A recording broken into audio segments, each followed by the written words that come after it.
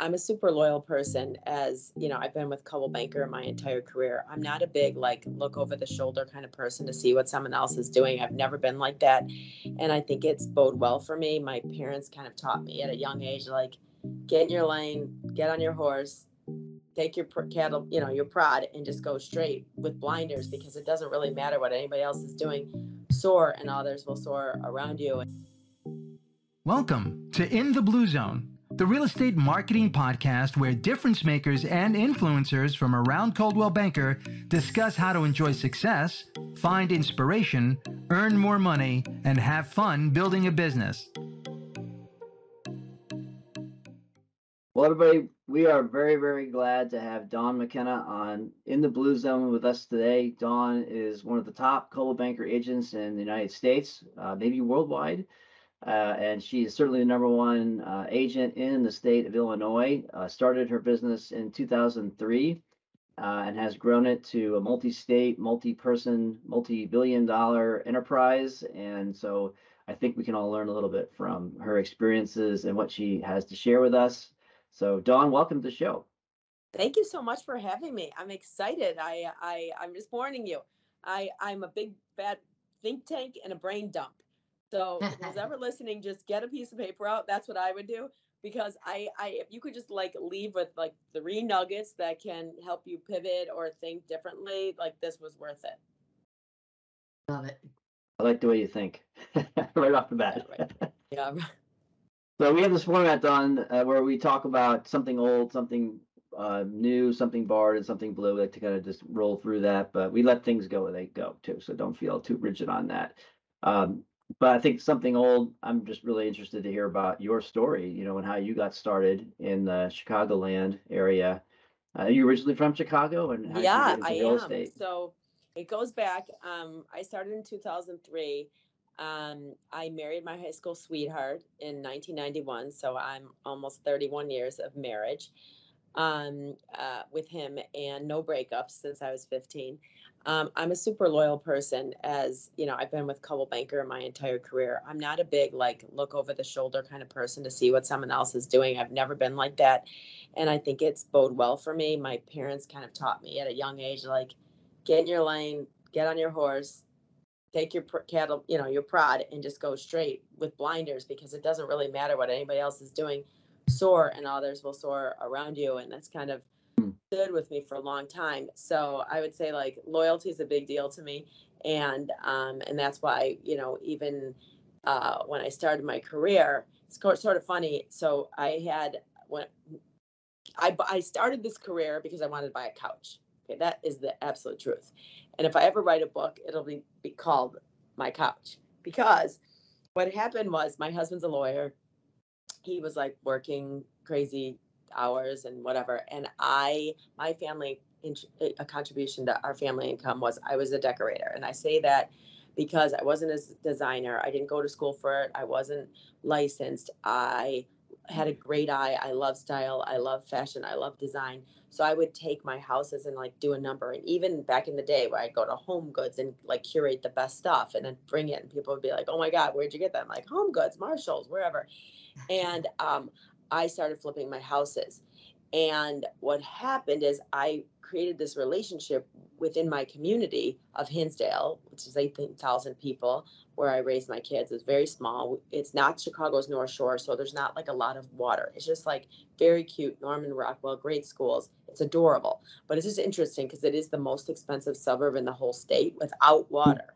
It's kind of interesting. But at any rate, so what happened was I wanted to get this couch, and we bought this big, huge house. And my husband was like, okay, here's the deal. We don't have the money to be doing what you do and the whole thing, like one room at a time. And it's like 1 year at a time. I'm like, oh my God, I'll be dead by the time this house gets done. But at any rate, so I was like, if I get my license and I sell one house for $1 million, and that's 2.5% commission, that's 25 grand, I could just buy the couch. So this is an interesting thing, and this is where the write down happens. So an agent that I used, so I had bought almost 8 houses before 2003 from this one agent. She was not with Coldwell Banker, because at the time everyone was really into boutique firms, not like, big conglomerates or big national brands. And I'm the type of person, like, if I like you and I believe in you, I'll be like, oh my God, you gotta go to Jeff. He knows how to sell these glasses, or he's got the greatest shoes, or whatever the heck you're good at. And so I would tell everybody to use this person. So I got my license and I did that test where you go Monday through Friday and then you take the test on Friday. And I'll never forget it because on Saturday, my kids had a big party for me. They had balloons and we had a big cake. Congratulations to mom that she passed her test and blah, blah, blah. It was kind of neat for my kids to see that trajectory, because for my husband, they didn't. They're like, he's a lawyer. They don't know what he does. You know what I mean? For Right. me, it was different. They watched everything because, again, they were 8, 6, 4, and 2. So fast forward, I get my license and I call this agent and I said, hey, I'm so excited. Like, I'll be your girl. Like, I'll turn on your lights. I'll open your doors. I'll set up your house, whatever you need. Like, I'm super excited just to get involved in real estate. I've given you so much business. Like, what do you think? And I quote, she said, lots of luck to you, and hung up on me.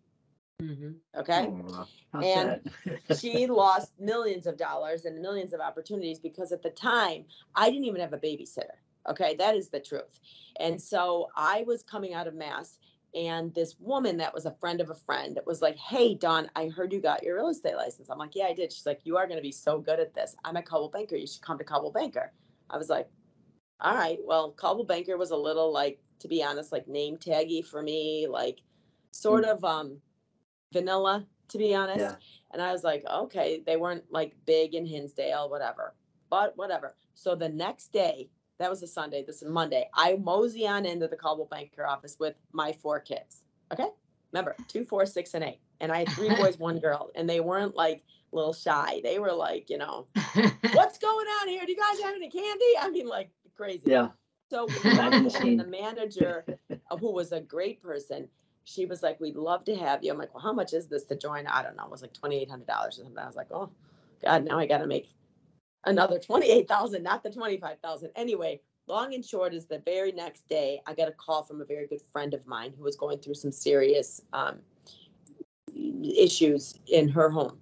And she called me up and said, listen, I know you just got your real estate license. I know you don't know what you don't know, but if there was anybody that I trusted, that has discretion, that has that look that I would want at my front door, it's you. Can you come over here?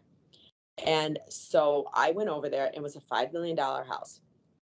And what she was going through was really, really hard. And she wanted protection and she wanted privacy. But she also needed to get some direction. Like, she had great eye too, but she was overwhelmed. So I'm like, get rid of this. You got to get all these animals out of here. I mean, she had bunnies bouncing around and 15,000 armoires. I'm like, Jesus, we got to edit the heck out of this place. So we edited. I helped her. I mean, we got a Home Depot truck for $19.99. I mean, it was a wild time. Anyway, what happened was I had it all set, and if I wasn't a realtor, I would be like Martha Stewart. I love entertaining. I love when my kids come home from college, or like if you guys came to my house for dinner, like the house would be clean, like there'd be the right music on, like Fleetwood Mac or James Taylor or Sade or whatever I was in the mood for. And like, I love to cook, and I like people to feel good, and I like them to leave feeling better than they came, to be honest. And so I took that to real estate. So that house I put on the market, and I had 140 realtors come through. So what I did was I had this big tour on a non-tour day, and I put this big ad in our local newspaper with not the front of the house, with all these like really cool editorial shots of the inside of the house, and said, guess what's coming on? Please join me tomorrow for a beautiful luncheon to see this beauty. Okay. And I had a line out the door, and it was my first time ever doing a charcuterie board. But remember, this was in 2003. That wasn't a charcuterie board then. Like, I had made this big wave of like just little sweet nibbles, and they had like this little cupcake tin that they could eat it out of. Anyway, there was just an experience. I tried to create experience. Anyway, long and short of it is, a buyer came through me, and there was $10 million in real estate in 2 days. Okay. So that catapulted Wow. me because someone believed in me, but it was also, and I'll never forget that. But it was also must have been the way I carried myself before, because this wasn't like a very close friend of mine. This was someone that was on a couple of my kids' baseball teams, and once in a while we'd sit in the stands together.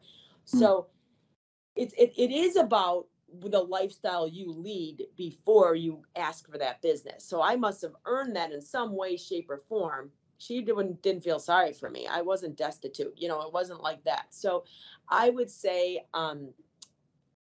that is kind of what shaped my career, wanting the couch, going to Coldwell Banker because of a person that said, hey, you should go to Coldwell Banker. I don't know if I would have thought about Coldwell Banker first, but it was just, I was at the right place at the right time. And I didn't even know she got any money off me. She said I carried her through for first 3 years. But at any rate, what I did, which was sort of interesting. So that same woman that recruited me for Coldwell Banker was like, listen, I'll help you any way I can. And I'm like, okay, well, I had like 3 listings at that point. And then we did an open house. And I was like, oh my gosh, this is another interesting thing. We went to a bakery to have coffee. And I'm like, listen, I don't even have a babysitter yet. I know how to sell and I know how to like get the houses teed up. But like, I don't know anything about the computer. I don't know how to put this listing in. I don't know anything. Do you want to just partner? And I signed this napkin at the bakery that said, so-and-so and Dawn McKenna will be partners 50%. And I gave it to her to sign and she gave it back to me. She moved to Australia and her career winded down and things didn't go exactly the way she wanted it to, but I'll never forget this. She gave it back to me and said, I can't do this. You're going to be a star. You're going to make a ton of money. And this is not going to turn out the way you think it's going to. Wow. And so here in my career, She looked ahead. It was crazy. And she still jokes about it. God almighty, I should have signed that darn napkin and framed it. Anyway, so what happened was I had moseyed back into the office. And I would say one of the things that I did early on in my career that I think actually helped me capitalize on my skills was I stuck in the lane I was good at. I know how to network. I know how to sell. I know how to close. I like people, but like all that other stuff, I'm really bad at, and it's a real bog down for me. Mm-hmm. So I hired an assistant before I hired a babysitter, and my assistant is still with me, and she turns 85 this year. She is part-time. I told her I'll never release her. She has a job with me for the rest of her life, whether she wants to work at it or not. I don't care, because without her and my other assistant, there's no way I could have done this. Especially still be married, still be a good mom, which is very important to me. This is not my life. This is my career that has allowed me to have a better life. But at the end of the day, I have parameters, and number one is my husband and family, period. So she respected that, and she said, I don't want my name in a marquee. I will handle everything. I know how to put listings in. I know how to create brochures. I know how to put something in the newspaper. I'm like, oh my God, hallelujah. And the funny thing is, at the time, God, that was 20 years ago. She was 65. She's like, I just can't make more in order to get my Medicare. I go, well, what do you need to make? And she told me the salary. So I said, okay, fine. So not many people would, drop down 40, 50 grand or whatever it was at the beginning when they only had like one listing. But I did, because I felt like I'm helping her. She's going to help me. In worst case scenario, I'll break even, but it won't like overwhelm me. So to this day, I don't have a computer. This I'm on right now is one of my team members from Naples. And I don't like, if it goes out, we're done. I don't even know what to do. So I do everything on this phone, everything. So it's sort of an interesting play. So that was a long-winded what shaped you, but I hope that helps. Well, I think you answered a whole lot of our questions in one answer, which is pretty cool. I have a question, actually. Did you ever buy the couch? Yes, Madison. Of course I did. It was $22,000. I sound like a complete idiot that I spent $22,000 on a couch. Today, I can afford $22,000 couch, and I wouldn't spend $22,000 on a couch. It's dumb.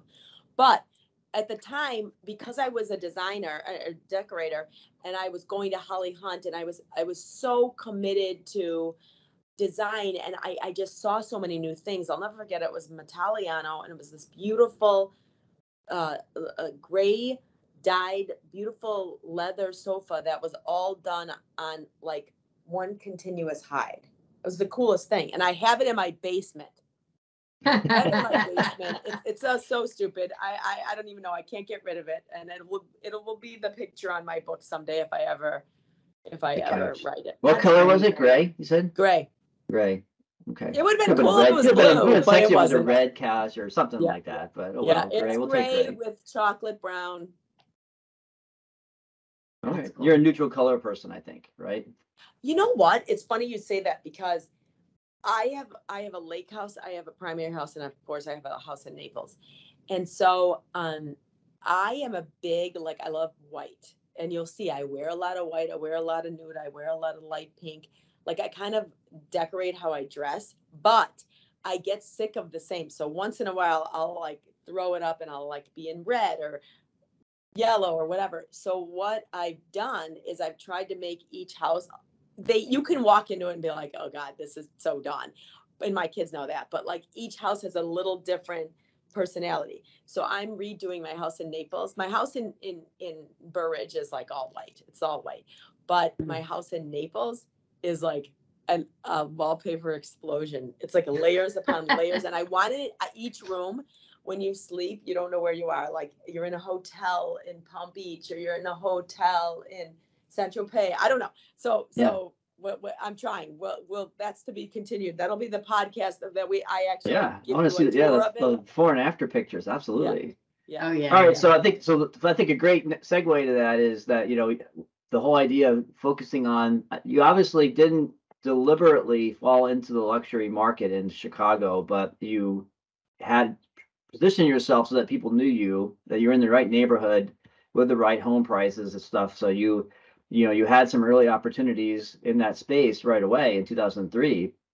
So how did you or when did you come to the strategic decision that this made sense financially to just go that direction and even double down on the home, and then even luxury as a concept, was that like a market strategy at the time, or was it just like expensive houses versus not expensive houses? Like, you know what I mean? Like in Chicago, everything's expensive. I So, get it. I guess like I am a big believer that like you can't sell luxury unless you're living it. And I'm not saying you have to be in a multi-million-dollar house because I wasn't when I first started. Um, I'm from the south side of Chicago, and so is my husband. My dad was a school teacher. My mom was a homemaker, and so was my husband's mom, and his dad was a fireman. We come from very, very modest means. I don't think my dad ever made more than $44,000 a year in his lifetime. However, my mom was very bougie, and she had a great eye, and she was always about like it's how you carry yourself, it's what you say and how you say it. So my mom always had her hair done, always had her makeup on, always had painted nails. I don't remember my mom ever not have like a chipped nail. Oh, that would be like death by a thousand cuts to my mom. So she was very big on that, and pull yourself together and sort of fake it till you make it. And so what happened was every Sunday growing up, my mom and I would go to open houses, and we'd pull up. And we had no business being at any of these open houses, but we were like the notorious people. I'm sure people were like, did you see, Barb and her daughter again? And we would just dream and look for ideas and then come home and like work on it. My mom was like, if Google was where it was today back then, I mean, my mom, we go in the library to figure out how to repaint or varnish a table because she didn't like the color anymore. So she was like super resourceful, but like very into like going to department stores. That's where you get your first glimpse of fashion, but also how they display that fashion, or like window shopping. She was big on that. So she taught me at a very young age, like, see way ahead of yourself. Don't just look right in front of you. And so when my husband and I got married, I wanted to go to the nicest suburb that had the best schools um, that I could afford. And my parents always said, like, be the least expensive house anywhere you go. So I took them very literally. So we were going to go to the North Shore, but my mom didn't drive the highway. So she was like, I can't help you. I'm like, oh, good grief. So we went to Hinsdale. And when we got there, we realized that a lot of people that were there actually had some connection to where I grew up. They weren't always, 5 layers of wealth. And so our first house was $235,000. My husband had worked at a law firm for 3 years. I worked at the Northern Trust. And excuse me. And we bought this house that was so cute. I still love it so much. 3-bedroom, 1.5 bath, no finished basement, right next door to the Montessori school. So my driveway was like shared with the Montessori school driveway. And my parents came to see it. And we're like, what in the heck are you doing? It's frame. It should be brick. I mean, they were just old-fashioned Southside. There's so much maintenance.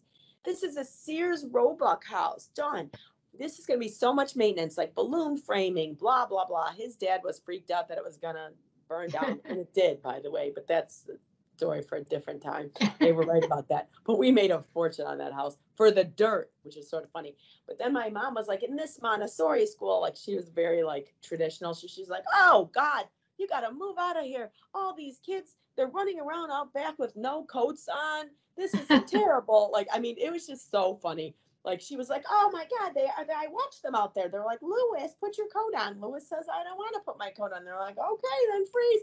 I mean, that was like a Montessori way, but it's sort of funny. But anyway, but it was right in town. And I remember my dad saying, what the heck? You can hear the train. And I'm like, yeah, I know, Dad, but I'm just telling you, like, that's what a commuter wants. Like, commuters want to be close to everything and like grab their coffee and go to the train. He's like, oh, I grew up on the railway. I wouldn't do that. I mean, it was just so funny how like old fashioned, like just people. So somehow, some way, I thought, wait, being by the train is not a bad thing. Anyway, I think to your point, we lived the life. But to say we lived the life, was I driving a Bentley? No, I was driving a beat up purple Suburban. But it was about socializing and taking my kids here, or being at a baseball game or a soccer game, or being the snack mom, or going to school and, being the art mom or whatever. And it was your personality that gets you very far. But I was also astute enough to understand like what was going on around me. And so when I started selling in 2003, we had a house. Our house burnt down, the one with the balloon framing, by the way. And we went into a rental, and then we bought this new construction house. And it was $718,000 at the time. And it was just being drywalled. So I went in and asked the builder to do a bunch of different things that they had never seen before. Even my husband was like, are you doing this just to do it because no one's done it before? Or do you like this? I'm like, I think it's so cool. And it was black honed granite because I didn't like the shiny. And that was like in the day everyone was doing like the Uba Tuba. Do you guys remember that? You probably do, Betsy. Like, I was like, I don't want that. I want something super cool. And so at the end of the day, that's what I did. And that house became a little bit of kind of a showcase for what was to come. And no one had ever seen anything like that before. And it kind of helped put me on the map in terms of, wow, she's got good taste. Yeah, that's important in the luxury market. And you're very forward thinking. It just sounds like you got that from your mother. Yep. She was, I always say she was pretty bougie. She shouldn't have been bougie, but she was bougie. So let's distill that down a little bit for somebody who wants to make change, maybe somebody younger, maybe somebody midlife, whatever, and they're in the real estate business and they recognize that, like you said, $1 million commission gets me 25,000 in GCI or in take home. So what are good steps that they can take, other than uprooting their family and moving to an affluent neighborhood? Like what are the steps they can take in their market? I don't care if it's, the Philly market or DC or, I don't know, Cincinnati, it doesn't matter. Like, what can they do to move in that direction, and what can they cultivate in themselves professionally to move in that direction? I think you need to live the life. And like when I was opening up Naples, it was a grind. It's very expensive, but I was like, you guys have to be there full time. Like you can't I don't think you do a service to clients selling in an affluent market without living the lifestyle, to be honest. And I don't think it matters that whether or not you're in $1 million, $2 million, $5 million house. I just think like if you can find a rental there and then you can go to the local coffee shop and start talking to people or getting your kids involved in different things. For me, I got lucky. My kids were really, really social and they were 7 years from top to bottom. So I was very involved with them. So wherever they were, I was right there. And so I met a lot of people through that. And that's how I met my first, the $5 million. We were at baseball games together and we would talk about design and all that stuff. And so I think you got to put yourself out there a little bit more, but it was all natural for me. Like I wasn't doing it because I thought I was going to be a realtor. I was doing it because I actually like was interested in what she was saying, or she was interested in what I was saying. Or when I first got my license, I'd be at a game and there'd be a rain out. We'd have like a 2-hour delay. I'm like, you guys, I got to go. There's like 3 open houses that I really want to see. And they're like, wait, where are you going? So I would like throw all these people in my car and go to this house. Do you know what I mean? Like it's a sort of energy about it. And I also think though that you can do a lot of research, you can do a lot of reading, you can get involved in a lot of, whether it's the local church or whether it's the Chamber of Commerce or whether it's being part of the farmers market or whatever it is, so that you get a lot of visibility.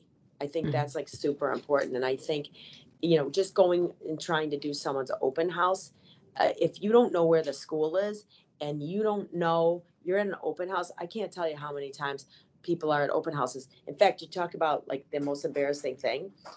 This is how I realized local expert global reach. This is what my mission was for the Don McKenna Group, because what happened as we all kind of get drawn into this is when you're in real estate, the answer is yes. So if you get a call, like for Hinsdale, I got a call to go do a house in Lombard. Okay. And I was like, oh yeah, Lombard, I'll do it.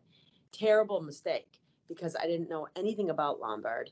And I go there and, like I said, I was a mom. So I'm like getting the kids off to school, doing this, I was the orange juice mom for the day and doing all this stuff, running to this open house. I look like a jerk. I was sitting there. I'd never been in the house before. I didn't know where the schools were. I didn't even know where the train was. I didn't even know what direction the yard was facing. And I wasn't prepared. And I think a lot of people just think this is easy and that they don't do preparation. And I always say, like, my husband always says, like, I always say I'm lucky. And he says, okay, luck favors the prepared. Be prepared and don't take on things that you don't know about. That's where Don McKenna Group was born. There was not a question someone can ask me about my hometown that I don't know the answer to. There's not a question. I don't have to say, let me think about this. Let me get back to you. I know what I'm doing there because I have 70% of the market share and I've had that for 20 years. That's what the secret sauce that I wanted to take to grow the brand and grow the group. So like in the city of Chicago, you can't be on the Don McKenna Group as an agent unless you're full-time, number one. Number two, unless you live there. Because you cannot sell in luxury unless you are living that lifestyle day to day, I think. And I think you're doing this service to your client. Yeah, you're like pretending. Yeah, totally. So that leads into another question, which I think is great. It's a great lead in and something new, right? For our methodology here is, you decided at some point that your clients were telling you, hey, why aren't you in Naples? Why aren't you down south where we fly in the winter? And those conversations. And you were just, so how did you kind of flip the switch to like, why not? Well, I had a house here probably about 9 years ago, and you're in Naples for the listeners that are in Naples. Sorry, I had a house right now Naples. As we speak. Sorry. And what happened was, all these people were constantly talking about Naples. And the truth was, when I first came down here 20 years ago, I was like, meh. Like, for those of you who can't see, it was a big thumbs down. I was like, what is the draw to this place? And boy, when I came back, my brother-in-law, who's actually my team lead for Naples, he was renting a house that, lo and behold, was my client's house at the time, but I didn't know it. So he invited my husband and I down, and we looked around, and he was like, look at this, look at this. And we would walk to town, sort of like simulating Hinsdale for me, walking to town and seeing all this new construction, and every new construction was like better than the next. I was like, God, there's something cool going on here. The beach was, I must have been in the wrong part of Naples back when I had my opinion. So I told you earlier in this podcast that I'm one of these people, like when I find something that's cool or that I think somebody else could, be interested in, I talk about it. So I was like, God, Naples is awesome. I had no idea. It's like, there's so much meat on the bone there. And I still think there is here, even though right now it's like so darn expensive, but we can get into that later. But I think, so what happened was I started talking about it. So therefore, then people started talking to me about it. And it was like that shampoo commercial, and so on and so on and so on. Like someone was like, oh my God, Dawn McKenna was just talking about this. And so I was getting a lot of referrals. So I was throwing these like golden footballs to usual suspects who happened to be 3 gentlemen that were the top agents here in Naples. And you're great. I'm going to get my 25%. Someone's going to buy a $2 million place. It's going to be awesome. Well, it didn't turn out that way. And I had a billionaire who wanted a place in Port Royal just to put his boat. I set him up with this guy, and he calls me back. He goes, I am never going to use that guy. He is the worst. And he told me that he can't give me real estate advice. So why the heck would I use him? So he goes, but you're going to be real excited when I tell you, I went to an open house today and I bought a $15 million house. Okay. So a light bulb went off in my head thinking, okay, A, what an idiot that guy was. But B, I just lost out on a ton of money for a referral. Mm-hmm. So I was like, okay, maybe that was just a one-off. So then I had a friend that saw an opportunity here, and she had built about 9 homes here that were like these beautiful little cottages. And she was down to her last 4. And I gave her a couple of these guys, and I gave her one guy, and she's, he had it for 6 months and he couldn't do anything with it, and she didn't like his style. So then I gave her the second guy, and she said, go over there and find out like what's going on. So I walked in the house, and some assistant was there, and she had 2 houses next door to each other. So I was like, well, how much is the house next door? Is it the same builder? She's like, oh, I have no idea. Is the house next door for sale? I mean, it's unbelievable. This is a top dog. I would never mention their names, but like, this is like someone at my level at this point. Okay. So I'm like, oh my God, good grief. So she said to me, Dawn, will you just do the Dawn McKenna group there? And she had known my brother-in-law who had moved down here to watch my project. And she's like, just put him, get his license, whatever. I want your marketing. I want your reach, and I want your energy around my properties. I'd rather this. We tried the usual suspects. It's not working. So that's how the Dawn McKenna group was born. And my brother-in-law had recruited this gal, Victoria Clark Payton, who was from London, who had a lot of experience in real estate, and said, I think this could be a good pivot. So the 3 of us started the Dawn McKenna group. It was 5 years ago. The Dawn McKenna group has only been a thing for 5 years. That's what people don't understand. Right, 2017. Like 6 years ago, I was a single agent with 2 assistants. So this is the interesting thing. So they focused, and we blew it out of the water in terms of marketing and how we handled those projects, and we sold them all. And at the time they were records, and we capitalized that, and people saw it, and it was like one of those things that it just was like a snowball. It was like a tumbleweed that just got bigger and bigger and bigger. But I have to say, I have a special place in my heart for a couple of those people that thought of us, that encouraged us, that we earned their business, and they were the catalyst to us having an extraordinary business. Yeah. And having the record sale doesn't hurt either. No, that was really good. That was good. But that'll go to show you. So my brother-in-law and Victoria, when they started this, my brother-in-law was a finance. He was a trader at the Board of Trade. He was a broker. He didn't know anything about real estate. I mean, he was a user. He owned a lot of properties, flipped a lot of properties, but like had people that handled it. So there was a real challenge there, because I'm trying to teach an old dog new tricks, And then I've got this other agent that's been working kind of in a silo her whole life. And I needed to explain to them and help them understand. You talk about luxury, like you got to live this. And neither of them had kids, neither of them were married. So they had the exact opposite of, I had it probably easier because my kids paved the way for me, or my husband was coaching with some other guy that said, hey, tell your wife to come see me at my house, whatever. They didn't have that. So it just goes to show it can be done, but they lived the lifestyle. They poured their heart and soul into what they were doing. I mean, to the point of even their looks changed. Like, to be honest, like the being on brand is very important of what my clients want.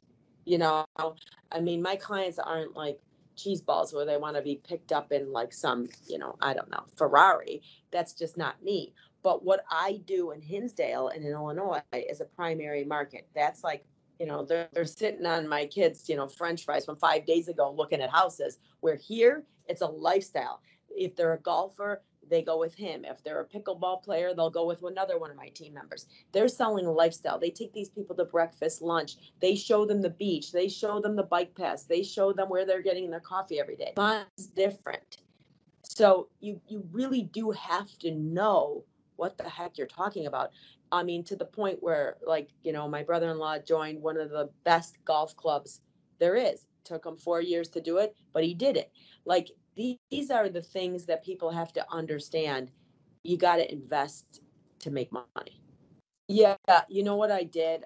My husband's a really smart guy, and he was the CEO of a couple companies. He's a lawyer, he's a businessman, and he is actually, like, people talk about coaching and coaches, and I don't have a coach, but he's like my coach, because at the end of the day, he taught me to think differently. Most realtors just go through it and they're like just selling real estate. They don't take it that seriously, and they don't consider it like a big multi-million-dollar business. And he taught me to think differently, and like, you have a brand. And I always say, like, I am like, if Goldman Sachs and Christian Dior had a baby, it would be DMG.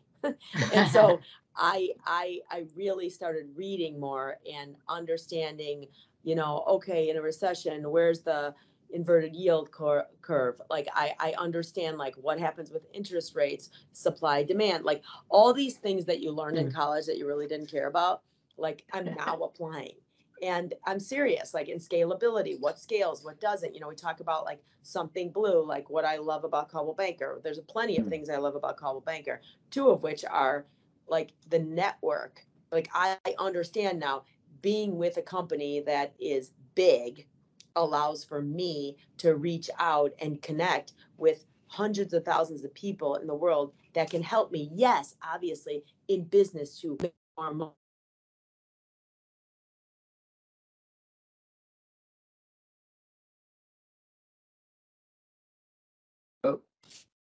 That I learned from these people, and they learned from me, and that is just, you can't pay for that. That's what I mean. It sounds priceless, but like, people just don't understand.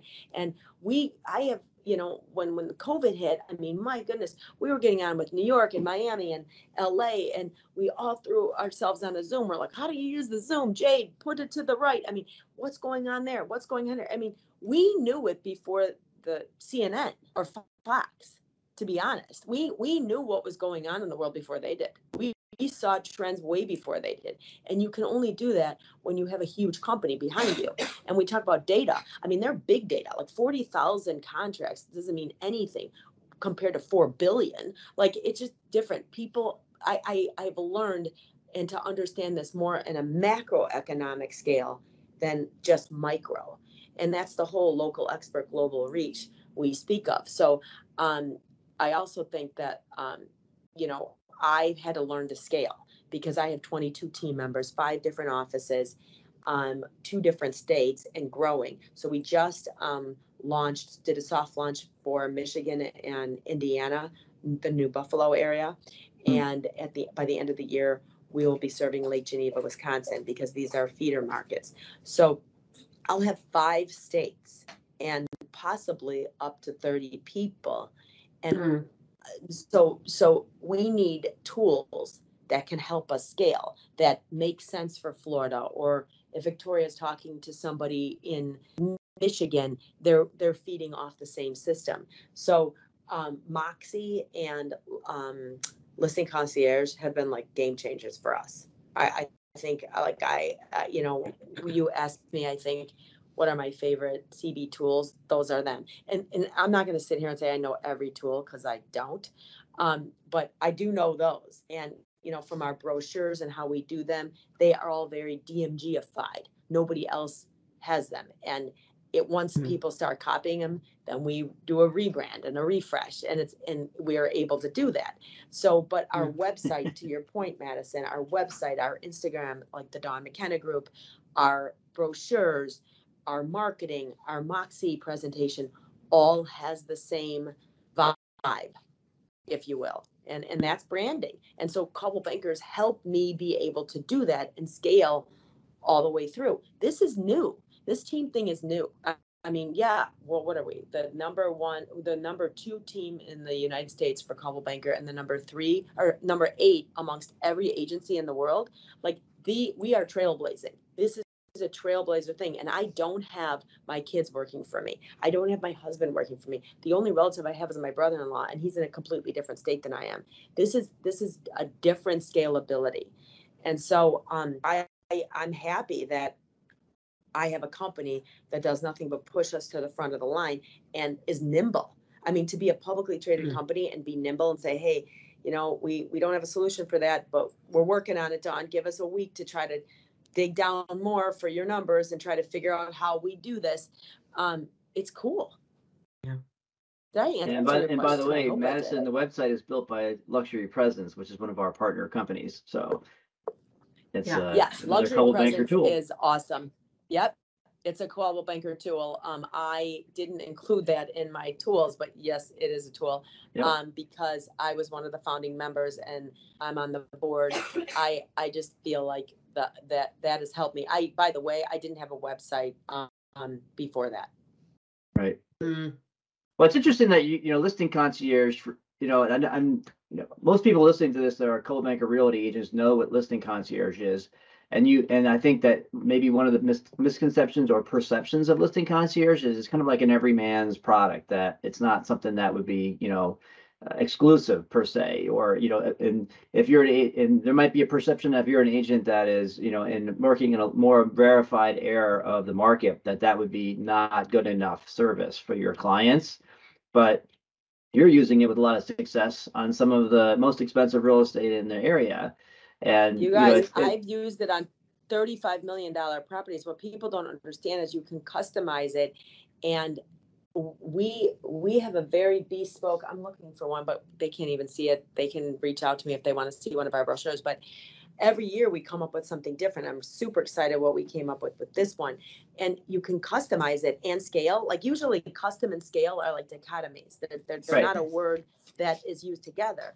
And the fact that we can do that is awesome. So they need to think a little bit more out of the box. And, a lot of people I get this all the time where it's like, oh, okay, that's $300 versus $500. Oh my gosh. Like, we're making so much money on some of these things, even if it's a $700,000 play. Like, this isn't just about one listing. It's about taking this. I take my brochures to almost every listing presentation and, I curate them based on like who I'm talking to. So say I'm talking to someone that's like $1.5 million. I'm going to show them houses between $1 million and $2 million that we've done to show them what we're going to do for them. So this isn't just about one thing. I think a lot of realtors only look like literally like they're just like looking forward like one step. You got to think 15 steps ahead. Mm-hmm. Yeah, that's great. I love that. And then one last question on that particular area, and that's the Coldwell Banker, be specific, the global luxury brand, right? So, so you're forging your own path with the DMG branding. Where do you see the global luxury brand? We did Michael Altnew as a guest earlier in the year. He's the best. And so, what's your take on the Coldwell Banker Global Luxury brand, and for somebody who's getting started, like we've been talking about for the last hour, about getting into the business, about living the lifestyle, about following the business where it is, how can they use that brand? Where do you see that brand as far as being relevant to you, even, at this point, and somebody newer? I think it's awesome, and I was an integral part of it. I was one of the ones when when the logo was being incubated, if you will. I was like, you guys, please do a circle, like, and can we just do black and white? No offense to blue, I got a little blue on today, whatever, but I get it. Black and white just translates well online and in print, and it just looks like Tom Ford. If you look at some of the biggest brands, from Gucci to Dior to Tom Ford to Chanel, they're all black and white, and it creates a little bit of how do I say, like, white space, you know what I mean? And then that black is bold, so it's the juxtaposition of like soft and bold, which I really like. And then this way, when you build your own brands, you can infuse whether you like yellow or whether it's navy or whether it's green, and it all looks good together. So like all of my logos and color passions are like very muted, like the nudes, the silvers, the golds, the rose golds, the whites, the creams, and the black. That's me, but that's how I dress. That's something that's gone on in my world since I was young. You know what I mean? Like everybody's got that different style. I would say the cool thing about what we do is that's like a canvas, and then everybody can be their authentic self. And that's the thing. I think a lot of people copy a lot of different people, and I think the reason why we come off so authentic is because we did not look at somebody else's stuff and say, I want to do it just like that. And you got to kind of just dig deep a little bit, because you all have something really cool to add value and to be relevant. And I think that's important for people to know. And I think Coldwell Banker like encourages that. And for such a big company that wants their logo front and center, I think the Global Luxury is like the best thing we ever did. And the box and the black and white and the way everything looks, I use every single piece of collateral we have. The report, love it. It's all customizable. So if you don't have a marketing team, yes, that's exactly what I'm talking about. I have a lot of brains on this team. So remember at the beginning, I told you that I stuck to one thing. I know how to network and I know how to sell. And then I brought all these people on that are as smart or smarter than me and are really good at their craft, and I let them do it. I think the Global Luxury brand has it. If you don't have any of those people, that alone is a competitive advantage. When you sit there and you open the box and it's got that little crisp, like Velcro sound, and you can put some of your stuff in there, even if you're printing it out off of Homebase, it looks better. It's not just a bunch of papers wrapped into a binder. It feels more luxurious, and it's expensive. It was expensive. Yeah. So good. Well, this has been a very quick hour, I have to say. And we really appreciated everything you said. Someone doesn't get 3 tips out of this. I don't know how they're going to get 3 tips, because there's an awful lot of density in all this. I have to say, like, my husband inspires me a lot. We go on our 30-minute walks, and I feel like super rejuvenated, and like my head is one of these things that like I need to keep it like an agenda and a structure. Otherwise, there's like 500,000 things in there, and I forget where I am. And he helps me he reads a ton, and he's in business, and he understands things at a different level than I do sometimes. So he breaks it down for me when I ask questions, and he's a big podcaster and a big reader. I really, so my son is in the Air Force Special Forces pipeline, and we had to kind of really be nimble with that, as you can imagine, a parent. And it was funny because I kept saying to him, Like, just trust the process. The results will come. Like, don't focus on like, oh my God, like, am I going to make this, or am I going to, stop drowning after 10 hours, or all these terrible things that they put him through. Just keep walking and moving forward, like left foot, right foot, and just trust the process. Don't worry about if you're going to make it or not. And it was kind of funny because I realized that's how I built Dawn McKenna Group, but I didn't realize it while I was doing it. But I just was focused on the process.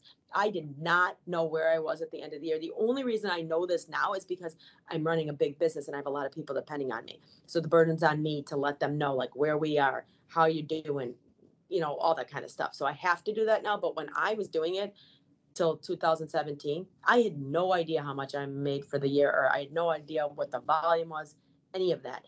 And so I think that's like super important, because people get so worried, like, oh my God, am I going to sell $10 million, or am I going to get my first listing and whatever? Just focus on the process, I think helps. I think there's this book that I refer to a lot, and I read it all the time. I probably read it once a week, or read an excerpt from it. And this is where your people should write this down. It's called Make Your Bed. And this was the kind of crazy. I had 3 boys and 1 girl, and this was like in my kids' Christmas stockings from my husband every year. And it basically, this General McCraven was a Navy SEAL, and they were responsible for bringing bin Laden down. And he basically talks about like little things matter, and it's the little things that have big ripple effects. And it talks about like, grab yourself a partner in life, and life is better together. And that team spirit is really what could be the change in the movement. And there's no way I could have done this without my husband and my kids. No way. But there's also no way I could have done this at this level without a great team on my side. And like, I'm not like a monarchy. Like, I'm not like, this is what we're doing. And they're like, we don't want to do that. I'm like, okay, why don't you want to do it? All right. And they're like, that's a terrible idea. We're not doing that. Okay, fine. Like, it's a synergy. I feel I never want to do this by myself. And if you notice, anytime I'm at a speaking engagement or anything I'm doing, I always have like my assistant with me, or another salesperson, or a marketing person. Like, you're just better together. And I think that's like super important in real estate.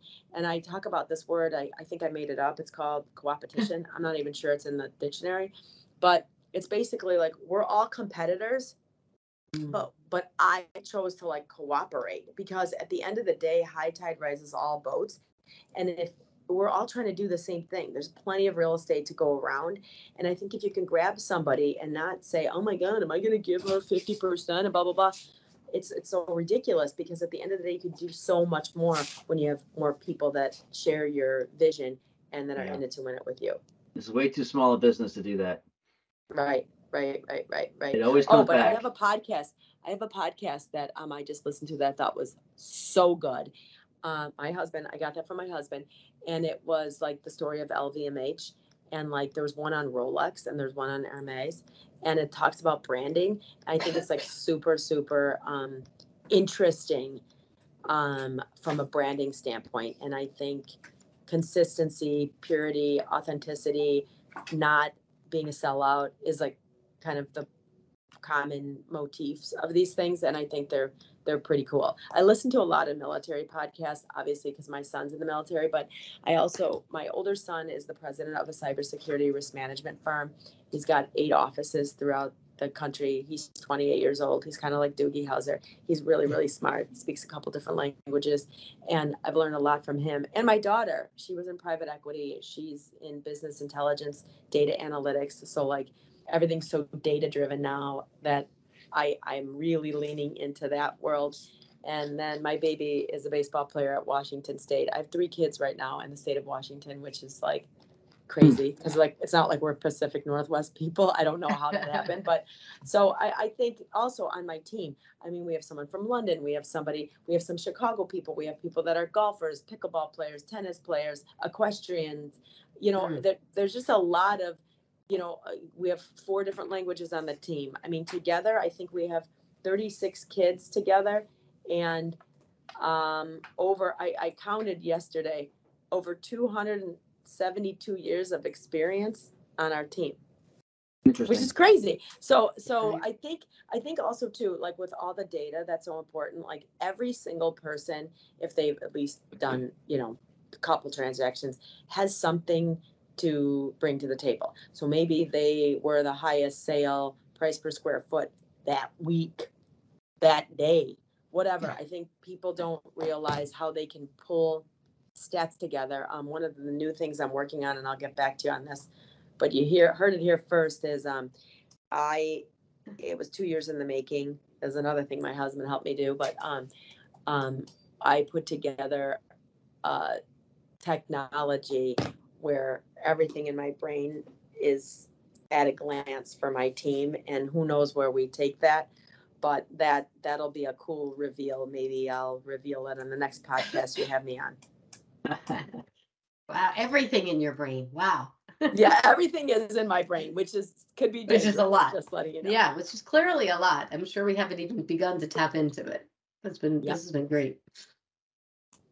Good. Yeah, it has been great. And we really appreciate what you've shared. I think that it's going to be very much a note-taking, listen to it twice type of hour. And really congratulations on all the things that have happened in your career to make you an influencer and to help others, around you and in the industry and your network. So it was a real pleasure to have you on, and we look forward to hearing more about your exploits. Thanks so much. It was nice to meet you all. And anytime you need anything, just reach out to me. My texts, I get them, and 2 other people see them, so we can kind of circle back. And if your viewers want to talk to me or DM me at the Dawn McKenna Group on Instagram, we get back to those really quickly. I'm happy to share anything with anybody.